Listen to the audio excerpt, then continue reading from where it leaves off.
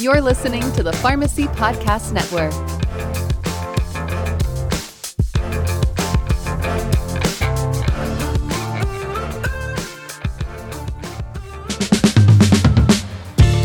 Hello, and welcome to PTCE's Pharmacy Connect, a podcast focused on continuing education created by pharmacists for pharmacists.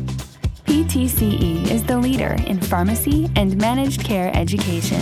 In these episodes, listeners will be presented with the most recent clinical updates and strategies for implementing into practice. This special episode of the PTCE Pharmacy Connect podcast is all about Waldenström macroglobulinemia.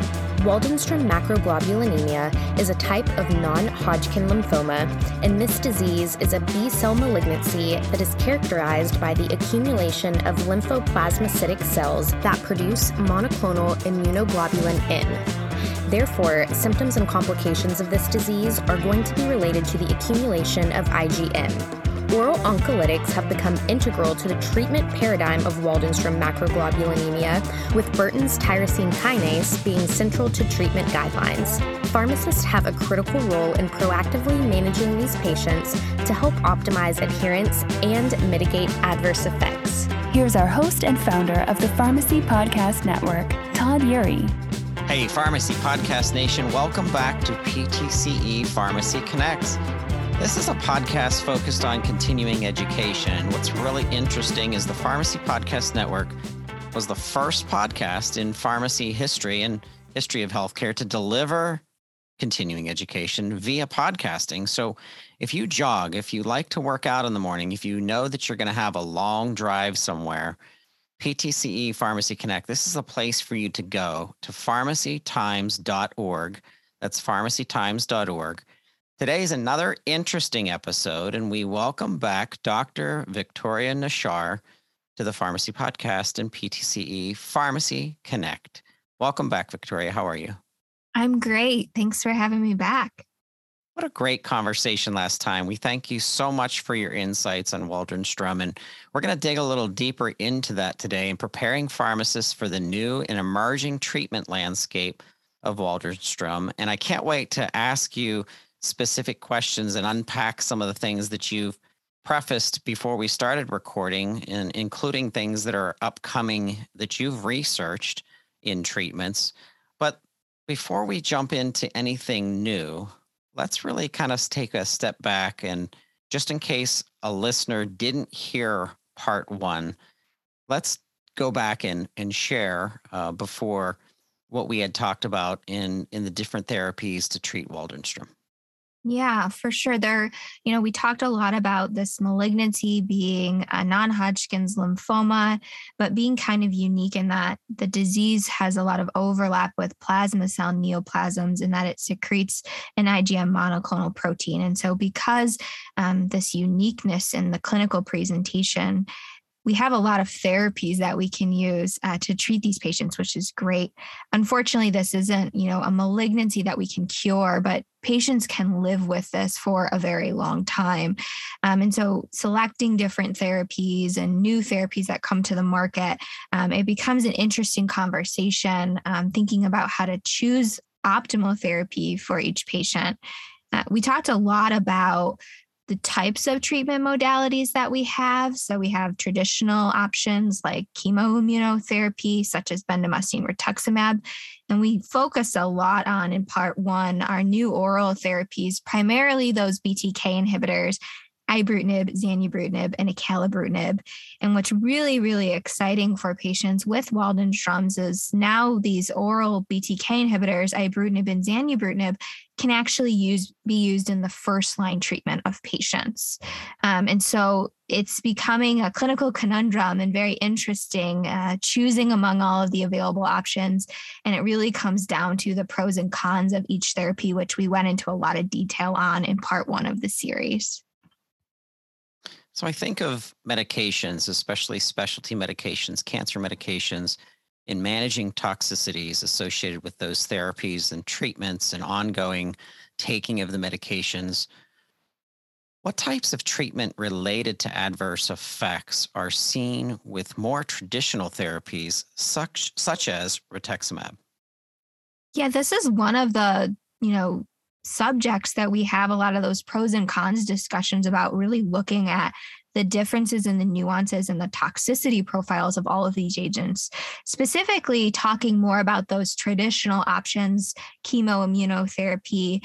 We're looking at side effects that are probably a little bit more typical of chemotherapy. So myelosuppression, infection risk, maybe some GI side effects or nausea and vomiting, depending upon the agent that you're using. Something, though, that is really unique to Waldenström's that we see with some of these, with one traditional option, rituximab, which again works very well across B-cell non-Hodgkin's lymphomas, including Waldenström's. This is a phenomenon that is completely unique to Waldenström's, is we actually see what we call a rituximab flare. And what happens, and we don't know for sure, but the exact mechanism of how this occurs. But what happens is, because Waldenström cells are unique in that they do secrete a monoclonal IgM protein, when we administer rituximab, we can see a dramatic increase or flare of a patient's total IgM.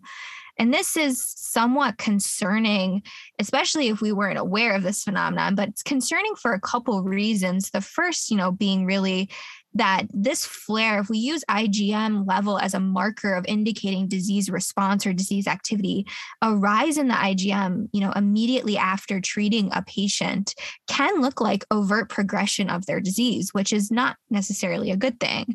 And the second, major reason why this is a concerning phenomenon with a more traditional agent is that in some patients, this rise or spike in their IgM, depending on how high, can actually lead to hyperviscosity, which we know is a medical emergency.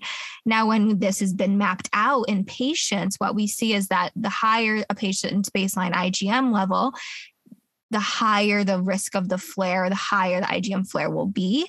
And this risk of hyperviscosity is actually most pronounced in patients who start at a baseline IgM of about 4,000. So in those patients, we really then discuss the safety of rituximab. And it doesn't mean we can't give the drug, but perhaps we think about delaying it for a cycle of 2 or treatment while we wait for disease debulking. And then the concern about disease progression with rituximab and this IgM flare is interesting. If all other signs, if clinically the patient is indicating that they are responding, they're feeling better, their other laboratory work is improving, then we know that this flare or increase in IgM is due to the rituximab and not actually disease progression. But if the patient is clinically worsening, then that may indicate that their disease is progressing through treatment. So it's, mostly typical side effects with these historic options, but that I wanted to really talk about this really unique phenomenon that we see with rituximab, specifically in Waldenström. I follow along, and there were 3 medications that you mentioned before, and I can't remember all of them. I know one of them is ibrutinib, and I'm wondering the types of treatment, the related adverse effects that are seen with the BTK inhibitors that you've talked about before. Can you review those 3? Yeah, so the 3 BTK inhibitors we have in this space are ibrutinib, zanubrutinib, and acalabrutinib. And so while, these agents are really novel, they're oral targeted therapies, they allow patients to get treated within their home. They have revolutionized treatment of B-cell malignancies while Waldenström. They're not without their own side effects. And so we start to then talk about the differences in the toxicity profiles between these BTK inhibitors and those traditional options we just discussed. So in general, when we're thinking about the BTK inhibitors as a class, so all 3 of them, the most common and concerning side effects we see are mostly cardiac in nature. So there is an increased risk of atrial fibrillation, both new onset or worsening in patients who have a history of atrial fibrillation. We do see an increased risk of bleeding. This can be minor bleeding like bruising or major bleeding events. And this is really due to antiplatelet activity of the BTK inhibitors. And then something that we notice with BTK inhibitors that we're very aware of now that wasn't actually noted in the initial clinical trials, but was noted in later clinical trials and phase 4 data post-marketing, was new onset or worsening hypertension, which can lead to major cardiovascular events like stroke or MI if it is not managed appropriately. We also see an infection risk with the BTK inhibitors. It's not as pronounced as something like traditional chemotherapy, but there is a risk of infection. There is some mitigation of the immune system. And then additionally, another class side effect that can happen, more mild in nature, is diarrhea. So what about digging into the differences of those three medications and the side effects? Is there a way to differentiate the BTK inhibitors in terms of their side effects with the cardiac arrhythmias, bleeding, infection, diarrhea, hypertension? Can you kind of go into that deeper? Yeah, that's a really, really great question. So zanubrutinib and acalabrutinib are the second generation BTK inhibitors. We talked a little bit about this on the first podcast of the series, but they were developed not to be better from an efficacy perspective compared to ibrutinib. They were developed specifically to improve upon these toxicities that we just mentioned. And so, a lot of the toxicities that we see are due to off-target effects of ibrutinib. While we call it a BTK inhibitor, it's not completely clean in how it works. And so they were designed to be much more specific to BTK and hopefully have less off target, and then therefore hopefully that translates clinically into less adverse effects. And so we do have the ASPEN trial, which we talked about previously, which compared zanubrutinib and ibrutinib head to one another. And this was the first time two BTK inhibitors had ever been compared head to head. And, not surprisingly, we did not see a difference in efficacy. But when we looked at the toxicity profile between these two agents, we did see, very excitingly, an improvement in the toxicity profile with zanubrutinib. We saw, statistically significant reductions in atrial fibrillation, pneumonia. There was numeric reductions in the incidence of bleeding, both major and minor bleeding, reduction in the incidence of hypertension and diarrhea. And we don't have anything head-to-head with acalabrutinib in Waldenström's, but we think of it as typically having a toxicity profile very similar to zanubrutinib. And so drawing on, studies of acalabrutinib from other B-cell malignancies, we do see a reduction in the incidence of these very concerning side effects compared to ibrutinib, like we suspected. Something that is unique to acalabrutinib, though, that kind of helps differentiate it among zanubrutinib and acalabrutinib is acalabrutinib does cause headaches. These are typically mild or low grade in nature and usually improve over time, but it's just one side effect that is not yet noted with zanubrutinib. So there is, nuances among and with the second generation zanubrutinib, acalabrutinib, we do see a decrease in the risk of these concerning side effects than we saw with ibrutinib. However, they're not completely void of the risk. So we still have to educate and assess patients. Victoria, you mentioned cardiac adverse effects. The BTK inhibitor class is associated with that. So could you describe what types of adverse effects are actually seen? Yeah, so the biggest cardiovascular events really are atrial fibrillation, and this can be new onset or in a patient that already had a history of atrial fibrillation, worsening of the condition.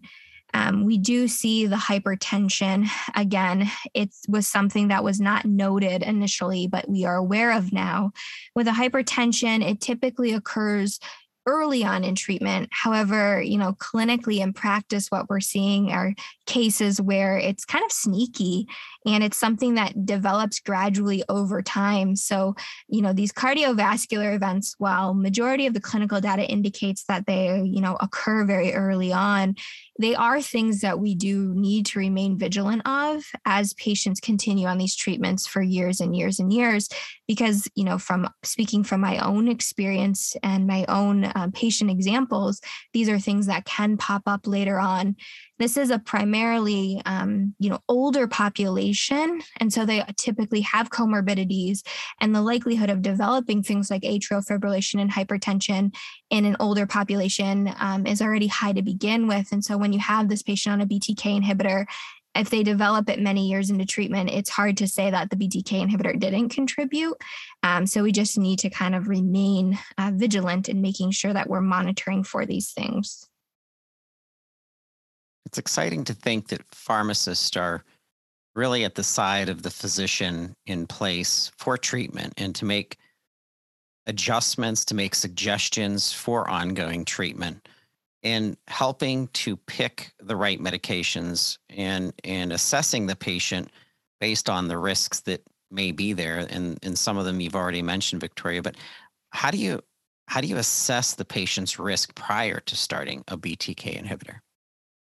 Yeah, I completely agree, with what you said, that it's exciting that we as pharmacists are, right alongside the physician, helping them make these treatment decisions. And as these, novel agents come out and their toxicity profiles get more complex, I think pharmacists in general are playing a bigger role in helping to decide, based on a patient's risk at baseline, what is appropriate, what is safe, and should we use a BTK inhibitor or should we not? And if we're going to, which one should we use? And so typically we kind of take a look at the whole patient. So we look at, does the patient have a history of any of these concerning side effects? Do they have a history of hypertension? How severe is it? Are they on any antihypertensives currently? And is their hypertension controlled or uncontrolled? Same thing with atrial fibrillation. Is there a history? Are there ongoing issues, the severity, medications, et cetera? And ideally, we want to try to have these things under control before we start a BTK inhibitor, before, we potentially worsen. However, that's not always realistic. And so I think the most important thing that personally we've done as pharmacists is kind of reset the expectation with providers that it's okay that if a patient has a history of hypertension or atrial fibrillation at baseline, this is not a contraindication to starting or continuing a BTK inhibitor. We want to just make sure that we're monitoring and mitigating worsening of these conditions as much as possible. There are some scoring tools that help providers calculate a patient's risk of developing something like atrial fibrillation, taking into consideration age and other variables. But just because a patient is high risk doesn't mean we can't use one of these agents, or it wouldn't be a reason to necessarily avoid. So we would just look at the totality of comorbidities. If we think, if they have a lot of these comorbidities or these things in their past medical history, maybe we're, leaning towards a BTK inhibitor that has a lower incidence.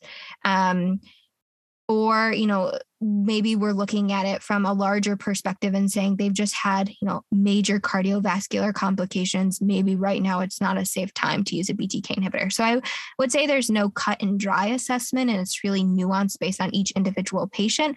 But understanding that just because patients have histories of these cardiac complications doesn't mean we can't proceed with a BTK inhibitor. Okay, Victoria, so you start a patient on treatment, and I'm wondering, how do you manage the agent themselves if the patient shows a side effect, if something begins happening? Yeah, this is another place where I think pharmacists have played a huge role and continue to play a huge role. And so if a patient develops atrial fibrillation or hypertension while on treatment, we wouldn't do anything special. We would manage and treat it as we typically would. There's nothing unique about the management aside from assuring that there are no drug interactions with our BTK inhibitor. And this is especially important for atrial fibrillation. So for atrial fibrillation, we typically prefer using a rate control, something like a beta blocker, over rhythm control, because our rhythm control agents like diltiazem or amiodarone do interact with our BTK inhibitors through CYP3A4 and P-glycoprotein. So we try to completely avoid that if all possible. The only time we would hold or discontinue a BTK inhibitor for atrial fibrillation is really if we're not able to control it. So patients needing multiple medications, needing frequent cardioversion, or in and out of atrial fibrillation often. And we don't know for sure, but at this time, it does not seem like the risk of atrial fibrillation is dose related. So usually dose reduction is not something that's typically employed, but this is really like the instance when we start having conversations about stopping therapy or even trying a different BTK inhibitor. So we've had, for example, we have patients on ibrutinib who develop atrial fibrillation and we have a difficult time controlling it. But we know that the BTK inhibitor is, from an efficacy perspective, the most appropriate and most efficacious agent for that patient to be on at the time. In those situations, we may try to switch them to zanubrutinib or acalabrutinib, knowing that the risk is still there, but knowing the risk is much lower. And there is some clinical data that demonstrates that patients that do switch because of a side effect, that only a small percentage will have reemergence of that side effect. So that's a strategy that can be employed. Something unique that I just want to touch on about atrial fibrillation is it gets a little tricky because we know that once a patient develops atrial fibrillation, they're at increased risk of stroke.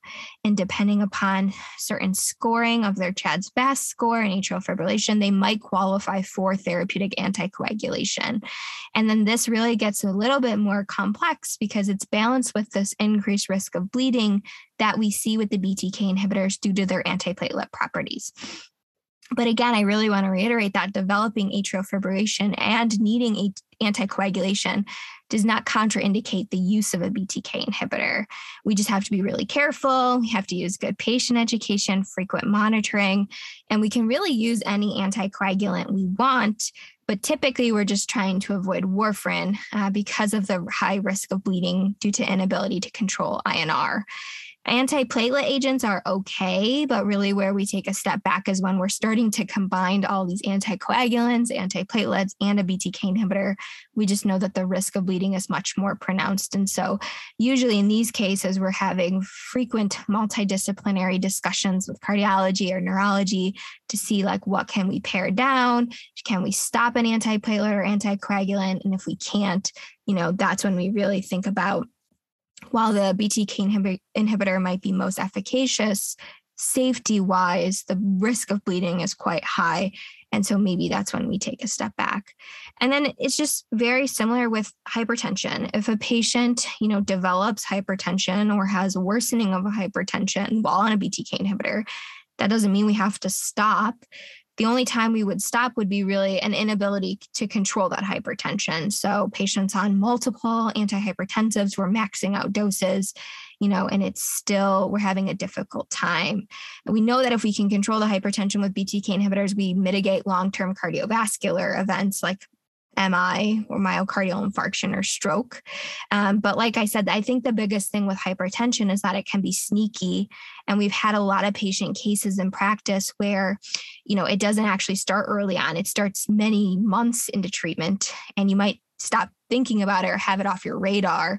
Maybe the primary care provider is following it and not aware that the BTK inhibitor is contributing. And so it's just, I think, something that we just really need to remain have it on the forefront of our mind and monitor for it long term. The data that's being collected, Victoria, along the way in these treatments is just fascinating. It's going to help to excel other usages of treatment in different stages, as well as how the patient is being impacted in their reaction and the side effects of those medications in the stage of treatment that they're in. What are the key highlights of management of these agents? And when a patient starts on one of the agents, what do you discuss? Yeah, it's a really important question because there is so much that encompasses these agents. I think, the biggest thing is just good education on the side effects. And we first start with discussing the major side effects that we've just talked about, when we expect them to occur timeline-wise, how a patient can manage themselves, but really good education on when should you contact the clinic versus when should you seek immediate medical attention. I think personally, sometimes we list a laundry list of side effects and it's super overwhelming for patients. And so personally, I try to hit on the top 3 to 4 toxicities and really just be very thorough in management and follow-up. When it comes to monitoring, typically when a patient starts treatment, we monitor them often because most of these side effects are going to occur early on. So providers will see patients every 4 weeks. And as time goes on and they're tolerating and their disease is responding, that gets spread out to every 3 months, every 6 months. We are lucky at our institution that we have a dedicated group of oral chemotherapy pharmacists that make sure patients are reached by phone within 7 to 10 days of starting treatment. And that's really just to pick up on any questions and any side effects that might happen right away that patients are sometimes fearful to call and report because they don't want a provider to necessarily stop treatment. When it comes to monitoring some of those specific cardiovascular side effects we've talked about, we don't do anything special for atrial fibrillation, just really good patient education. But certainly things like blood pressure, we're going to be getting readings when we see patients in person. So we'll definitely follow trends there. And then as long as patients are aware that increase in blood pressure can happen, once we start to space out their visits as they go to see their other providers and their primary care providers, patients get really good too at picking up on, my blood pressure has been gradually increasing and kind of alerting the oncology clinic. Excellent. Thank you. So I know you, with your time here, your time in treatment, actually seeing patients, reviewing with colleagues, I know there's probably other things on the horizon, maybe not completely vetted out, but it's out there. Are there any other investigational agents on the horizon that you could preface or share with us? Yeah. So, this is a rare malignancy. And so, there's not as many investigational agents being studied at this time as there are in other B-cell malignancies. There are, though, a few things that I'm excited to follow through.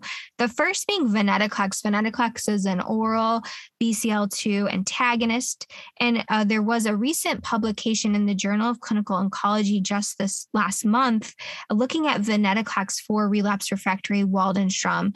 It was a small population, only 30-something patients, but excitingly, most of those patients had received a prior BTK inhibitor. And I say it's exciting because it will really tell us a big area of need right now is we have our traditional agents, we have our BTK inhibitors, and then after that, we're scratching our heads saying, well, what can we do? What can we work? And so venetoclax in this study of patients who had previously seen BTK inhibitors, the response rate was over 80%. The median time to response was about 2 months, although what they noted was that response took longer in patients who had seen a prior BTK inhibitor, about 5-ish months. And so I do think that indicates that this patient population post-BTK inhibitor is definitely a more biologically complex patient population to treat, but it seems like venetoclax has good activity in this setting. Now, the most common side effect was neutropenia, which we do see with venetoclax and typically responds to short courses of growth factor or dose reductions or dose holds. And so I really think that this is a potentially exciting option for patients. I think we'll wait and see if it gains FDA approval based on this data and how the guidelines really incorporate it. But it would be really great to see an additional option following BTK inhibitor exposure. Really on the same track, I think the other exciting agent to watch for is a third-generation BTK inhibitor, pirtobrutinib, which is farthest in the pipeline. And so this is a third-generation BTK inhibitor, and it's really trying to be designed to pick upon resistance that occurs with the first and second-generation BTK inhibitor. So it has a longer half-life. And we're really looking to see does it maintain efficacy in patients who have already received a first or second generation BTK inhibitor. So pirtobrutinib was presented at ASH last year, not this year, in a small population of Waldenström patients who had received a first or second generation BTK inhibitor and demonstrated a 60% overall response rate in those patients. So this will move into later stage clinical trials. And so I think this is an important drug to watch in this space. And then lastly, just another interesting study that doesn't have results yet, but I'm really curious to see what happens. There is a phase 2 trial ongoing for newly diagnosed Waldenström patients, combination venetoclax with ibrutinib. And while this is, 2 oral chemotherapy agents, so we'll have challenges from perhaps an adherence and a cost perspective. I think the most interesting thing about this trial is that they're looking at a finite duration of therapy. So patients will only be on combination for 2 years, and then they will stop and go on observation. And we talked about in podcast 1 that a con of our oral options is that they represent indefinite lifelong therapy. And so this will really demonstrate if we can give oral agents up front and can we stop them after a certain point to give patients a treatment holiday or a treatment break. Dr. Victoria Nachar, you are a treasure trove of information on this, and I've enjoyed talking with you. I hope you come back because it's just interesting and really hearing from you, and I'm sure our listeners also enjoy learning more. So I thank you so much for your time today. Oh, thank you so much for having me. I'd love to come back. Absolutely. Listeners of the PTCE Pharmacy Connect, for all of your continuing education needs, please visit the PTCE team, packed with so much information, over at pharmacytimes.org. Once again, that's pharmacytimes.org. We thank you so much for tuning in to another episode of PTCE Pharmacy Connect. We appreciate all the time that you take in what you do as pharmacists. If there's anything that we can ever do for you as an organization, please reach out to the Pharmacy Podcast Network. And we thank you for listening and continuing to serve our patients nationwide. Thanks for tuning in to the PTCE Pharmacy Connect podcast. Your feedback is important to us. Please share with us your thoughts on this episode and other topics you'd like to learn about. Go to pharmacytimes.org/contact and send us a message. This podcast is a part of the C-Suite Radio Network. For more top business podcasts, visit c-suiteradio.com.